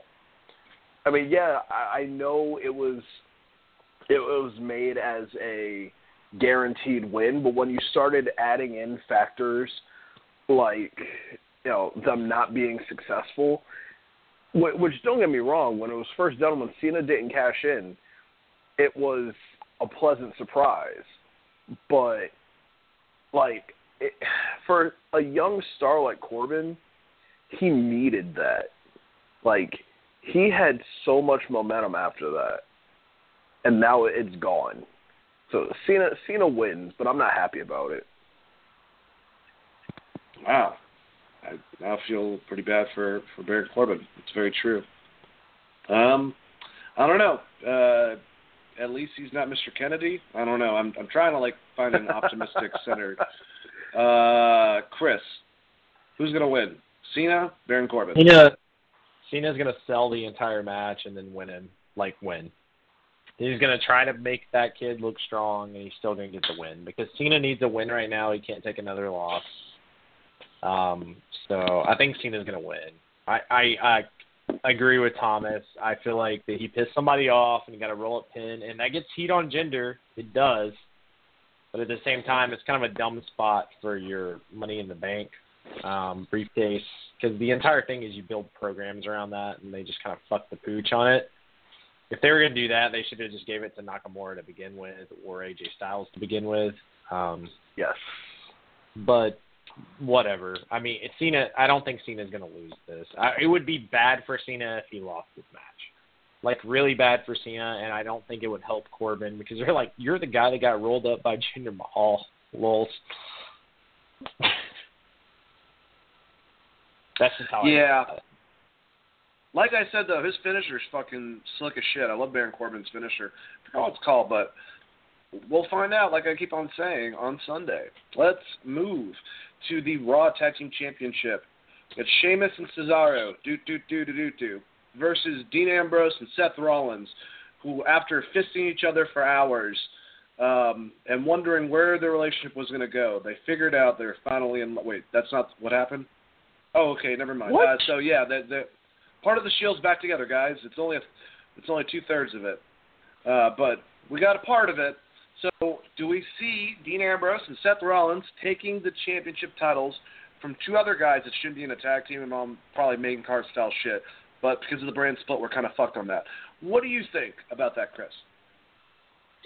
I think that Seth Rollins hits a V-trigger, and then Dean Ambrose hits him with the dirty deeds and rolls the guy on top of him for the pin, and Sheamus and Cesaro retain. And I'm calling the move the V-trigger because it's obviously the fucking V-trigger. Yeah, it's basically part Rainmaker, part V-trigger. You know, it's the setup of the Rainmaker with the V-trigger. But then again, the V-trigger is just the knee to the face. So it's the rain trigger that Omega does. The rain which trigger. Omega does that. Yeah, exactly. He's gonna hit a V trigger and then get fucking double armed. Oh, okay. I love Kenny Omega, but like I've said before, I've seen him do the Styles Clash. I've seen him do the King Shasha before. He likes to, yeah, but those are both shit. They're former members of the Bullet Club who passed, so to speak. Not Nakamura. No, not Nakamura. Well, Nakamura got beat by AJ. He got pushed out by AJ. That was the entire thing. Yeah. In storyline. So now, Omega's taking it over. So the fact that he used those moves is just building on their storyline within the Bullet Club. As far as, Japan's concerned. What is he, Mega Man? His Twitter handle is Kenny Omega Man. Omega Man. On Twitter. Oh. Oh, yes. All right.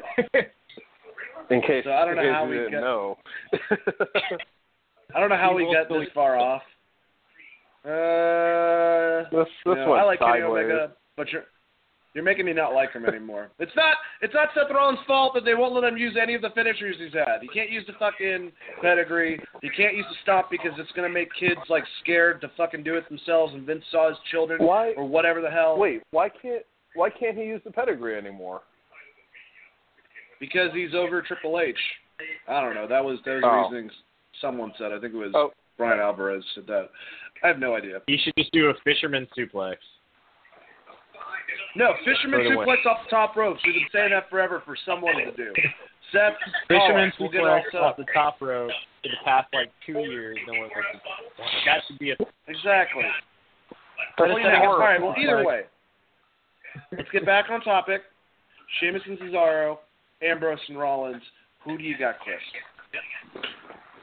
I told you. I think that Cesaro and This is what happened. We got so far off, I forgot that I already talked to you about this. Thomas, did I already ask you about this? No. All right, there you go. All right. I am biased because I was trained by Cesaro, so I have to, by proxy, choose Cesaro and Sheamus. Plus, like, I don't. It's a short-term reunion. I'm trained by Satan. I mean, there's nothing wrong with that. Yeah, learn the dark arts and just knowing yourself. That doesn't make sense. Anyways, what's up? I feel like it's going to be a short-term reunion for the Shield, and that's why I don't think they should win the belts. Like, when they had the tag team titles, they were bad guys. Like, what's the real nostalgia feel there for people? It's like, yeah, they're good guys now, but who cares? It's not going to mean as much. I can see that. That's the way I see it. I'm hoping that Ambrose and Rollins do it because it'll be something different. I'm kind of getting stale with Sheamus and Cesaro having the titles. Honestly, it's nothing to do with them, and I kind of hope they stay together for like a little while to like figure out something for Cesaro to do. I'm gonna keep on saying that every week.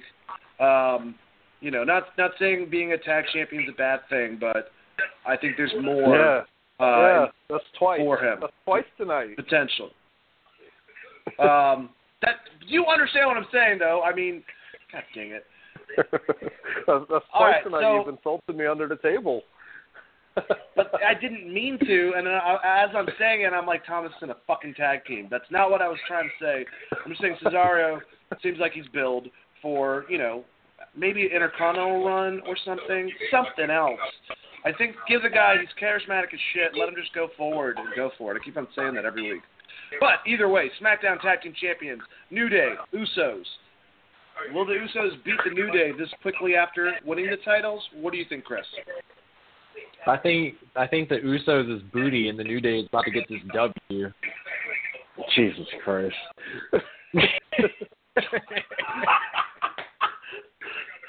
All right. Well, I think the New Day's actually. I think they're going to win. Thomas, what do you think? I also think the New Day will win, but I would have never phrased it like that. Have you met Chris? Well, dude, Lord. New Day rocks. Get out, you're fired. Dude, Dave rocks. Wait, you can't fire people. This is my podcast. Anyways. Tom, you're taking over. My boy, I'm never, from now on, I'm never picking against Xavier Woods again. So, heads up. Future prediction, Xavier Woods always going over. Not mad at guys, it. No, not at all. SmackDown Women's Champion, Naomi versus Natalya. I don't even know why. Yeah, that's a match. Natty is a great female wrestler. Don't get me wrong, but I have no idea why she's here.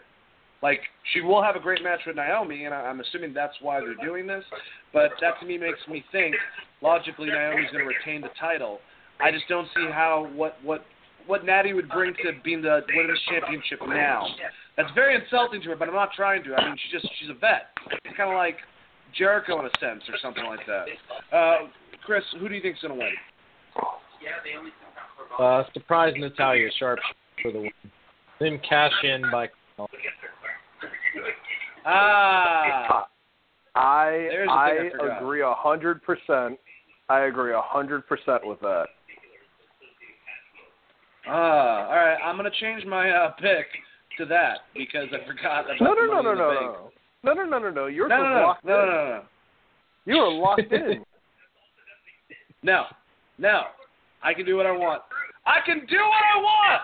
I just screamed that in my house. I hope my roommates don't think I'm crazy. All right. They already do. Raw's Women's Championship. Alexa Bliss versus Sasha Banks. I want Sasha Banks to win, but she's not even, I think, supposed to be here because of Bayley's injury. So I feel like Alexa Bliss is somehow going to win. Hey, remember that time? Remember that time where, I don't know, Johnny Nitro wasn't supposed to be in the match and he won the ECW title. It happens. I mean, granted, that was more than an injury. It's kind of, I don't know, murder. But, I don't know. Like, I'm tired of seeing Sasha Banks with the belt. I want Sasha to win the match. I don't want her to win the belt. I think that Alexa is just getting kind of stale for me once again. I think she's had the belt for a while, too, herself. The Raw Women's Division is stale to me. And that's something I would not have said a year ago. And that bothers me. That's a very good point. The dynamic has changed so much. Like, yeah, we were getting Charlotte and Sasha all the time, but the matches were good.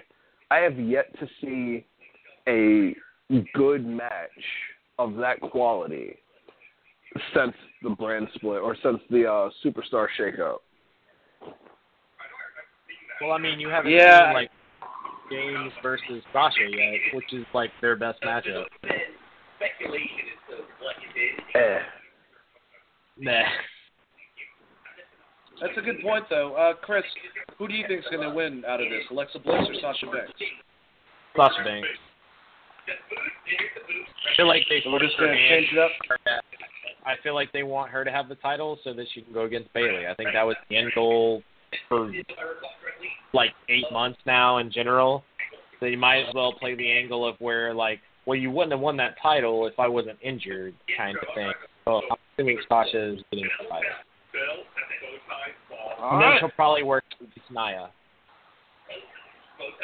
I'd like to see some more matches with them, as long as Nia, doesn't destroy Sasha against the wall or something. I don't know. She scares me in the ring. That's all I have to say. Finn Balor versus Bray Wyatt. God, this match, if they would have done it the right way, would have been amazing. It could have been intriguing. I would have gave a shit about it. The way they try to, like, throw it together last minute, and then they have to tell you that from him, he's going to become the Demon, guys. And then, not only that, they have a Titantron with the Demon against Bray Wyatt. It's like, do we want to kill the fucking mystique to this whole entire thing? And I'm sorry, I love Bray Wyatt. He's getting ridiculous. Like, he needs to write out or think out his fucking shit more because it's just becoming just nonsense. And it's losing interest out of me. I used to like him a lot, and now I'm kind of worried that Finn's going to get hurt from his, this whole entire thing with him. So maybe I'm crazy. I'm hoping the Demon means that it's going to be a badass match. They're going to give him a long time. It's going to come out all decked out, and then Finn Balor's going to go over Bray Wyatt. Especially with Bray beating him on SmackDown, I don't know why it would be beneficial for Bray to beat him at the main event. Who knows? Maybe they can really just throw a dagger in my chest and make Finn Balor lose to Bray Wyatt as the Demon. That would be fucking awesome. Chris, how do you feel? Wait, what's the match again? Finn Balor versus Bray Wyatt. The prom queen for Carrie got dumped with blood on Raw, so I'm going to pick Finn Balor for the win. Oh, so dumb. Oh, God. Thomas. I hate talking about Bray Wyatt. He's so, like, his entire gimmick is so stale, so bad. When he cuts a wrestling promo, he never once makes it back to whatever the match is. It's just him rambling. Like, at least with Raven, he fucking always made it back to what the point was. And I feel like with Bray, it's just like he talks in circles for like 20 minutes. And hey, man! Exactly. So I like Bray. I think he's pretty good in the ring, and he's really good at cutting promos. I just think at some point you got to get back to like what the actual point is, which is like, I want to beat Finn Balor's ass for this reason. I don't think he ever gets there, so I feel like Finn Balor's going to win. And then also they dump blood on his head, so I don't know. He's going to come back with mutant powers. So probably Finn Balor's going to cut the lights on like 85 times and fucking shoot lasers out of his eyes and get this win. It's my assumption. Oh, great. So he's the Undertaker now. Mm-hmm. Pretty much. No, everyone's the Undertaker. Roman Reigns the Undertaker, Bray Wyatt, Aleister Black, Finn Balor, and Mae Young. All of them are the Undertaker.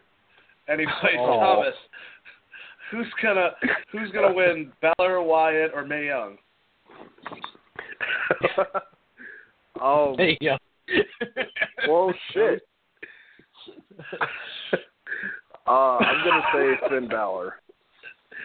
say Finn Balor. Sorry, May, but old Finny Boy has the win here. Like, it's the return of the Demon at the place where the Demon last was. Same exact building, same exact event. So I feel like it's a little bit of redemption. And hopefully he doesn't blow out his shoulder again. Oh, God, no. I mean, not only that, but, like, now you say that, if he loses, I'm going to be even more pissed off that you just made me have that revelation about it. So let's just go on to the next one. One that you think I'd be really excited about, but I'm not, because they keep on having fucking matches, and the way that they've been doing the endings has just been ridiculous. AJ Styles, the United States Championship versus Kevin Owens, two of my favorite wrestlers. I feel like AJ Styles is going to lose this. No. I'm sorry. I feel like Kevin Owens is going to lose this, and somehow Shane McMahon's going to be involved, leading to Kevin Owens feuding with Shane McMahon, AJ Styles going on as U.S. champion. Thomas, how do you feel? I don't even know who the U.S. champion is anymore. I'm not even going to lie to you. AJ Styles. Like, I've lost. Oh, you're making a joke. AJ's such an idiot. No, I was serious. I was completely serious. Like, I've lost track over the last month who the United States champion was. Like, it's, I don't know, man. Like, I wish I cared more, because this is a really good match on the card. I just don't care. I don't care about this match. There's nothing that draws me to it. Like, adding Shane to it is pointless. Like, I don't know. I say if AJ wins, then the storyline is fine. If Owens wins, then what was the point of adding Shane? I don't know. I hate this match. It's such a ridiculous feud between two of my favorite wrestlers that's just not working out, mostly due to creative at the endings. Chris, who is leaving with the U.S. title, Styles or Owens? I hope that Styles leaves with the title, separates altogether from the storyline, and then you have Kevin Owens versus the Authority, a la Stone Cold Steve Austin, and a la Kill Steen Kill. So I hope this is the rebirth of Kill Steen Kill. So that's my hope. If you're gonna have him go after Shane, have him go after Shane, and have Shane be a full fucking heel. Don't like pussyfoot it and make Kevin Owens the bad guy against good guy Shane McMahon. I would love to see that play out. We'll have to find out. Anyways, the last two matches. I'm going to give you guys the matches, and you can tell me both of them. Who do you think is going to win, basically? This is the big one. All right, we got the WWE Championship. Jinder Mahal versus Shinsuke Nakamura. I'm really hoping now that the Money in the Bank thing's out of the way that Nakamura is going to end up getting the W for this match. I think it would be amazing if he was a champion. I think Jinder Mahal, served his purpose as a champion. It's time to see what Nakamura can do, and let's start putting him in some big-ass matches and just see what goes on. The Universal Championship, probably going to be the last match on the card. Brock Lesnar versus Roman Reigns versus Samoa Joe versus Braun Strowman. God, for some reason, I just have this horrible feeling Brock Lesnar's going to retain the title, but I'd love to see Samoa Joe win it. Or Braun Strowman. Or Roman Reigns even, over Brock Lesnar, honestly, at this point. I just don't really... You don't have to bring them out completely. I don't know. They got to figure out something like that. Last two matches, though. Thomas, let me pass to you. WWE Championship, Jinder versus Shinsuke. Universal Championship 4-way, Brock, Roman, Samoa Joe, and Braun. I'm going to say that Shinsuke goes over for the WWE title. There's no reason for him not to, in all honesty. Like, he's undefeated. I feel like that match against Cena was his first real test to see if he can carry a main event, and he succeeded. For the Universal title, I'm going to give the win to Strowman, pinning Reigns. Simply so that Reigns and Strowman can continue their thing. Somewhere down the line, Reigns beats Strowman, and somewhere down the line, Samoa Joe beats Reigns. Since all three of them kind of recently interacted with each other. And that way Brock is off to do whatever he wants to do, and all is right in the world. I do like both those predictions. Chris, what are your predictions? I think Jinder Mahal is going to keep the title. I think he's going to beat Shinsuke. I think it will be a walkout bullshit victory because WWE is due for one per pay-per-view at this point. So this is going to be a bullshit victory. It's going to walk away with the title, and they will set up a rematch. And I think that Samoa Joe is going to get the victory. And I think that he is going to get it over Brock Lesnar. Wow, that would be huge. You're really ballsy with these choices. I'm going to be super bold with the Samoa Joe's. I was also super bold about the Hardy prediction, and I was right. So we're going bold. Going bold, baby. Bold and spicy. Bold and spicy. That's not how that All right, works. well, guys, that concludes another episode of Wrestling Geeks Alliance. I hope that you guys enjoy your wonderful pay-per-view, and if we didn't inspire you to watch the G1 Climax, go fuck yourself, because we've tried so damn much, and we've told you so much awesome information, and you are doing this to yourself. Anyways, it's been a lot of fun. I'm sorry. I do want to say that whatever happens between that four-way match, that if for some reason, and I know people out there are going to disagree with me, I don't really give a shit. It's my show, and I have a couple minutes, and I can say it if I want. I think it would be awesome in concept. It's never going to happen. If Rollins and Ambrose won the tag titles, whatchamacallit, completely separately without any help, Roman won the title, and the next day they just showed up through the audience as S.H.I.E.L.D. I don't think it's going to happen, but I'm just throwing that out there because I fucking can. Anyways, I'm going to pass it to Chris so he can make fun of me first and sign off. Chris, my co-host, my deodorant to my armpits. Thanks, man, for always coming on the show, and say goodbye to the wonderful audience. Go watch every Naito, every Tanahashi, and every Omega match in the G1, and pay close attention to Juice Robinson and Evil. And also Dane's predictions completely fucking terrible. No one wants to see the Shield anymore. Thomas, plug something. Let's go. Oh, Jesus.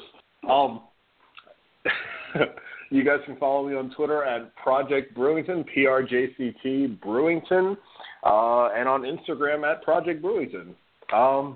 Yeah. IndyCard Mafia, hashtag it. You know, I don't appreciate that, Chris. It's a fucked up accusation. Anyways, thank you guys for listening to another wonderful episode of Wrestling Geeks Alliance. Hope you guys have a wonderful night. Keep on listening every Wednesday at 8 o'clock. We have a new episode. Definitely be bringing Thomas on more in the future. My good buddy Phil. Other guests to discuss professional wrestling and everything with it. And Christopher Ray Patton, good guy, but my prediction's awesome. That's all I have to fucking say. Anyways, you guys have a good one. It's been a fun show. Definitely going to be seeing you more. And we don't have a show this Saturday on the other show. All right. Peace out.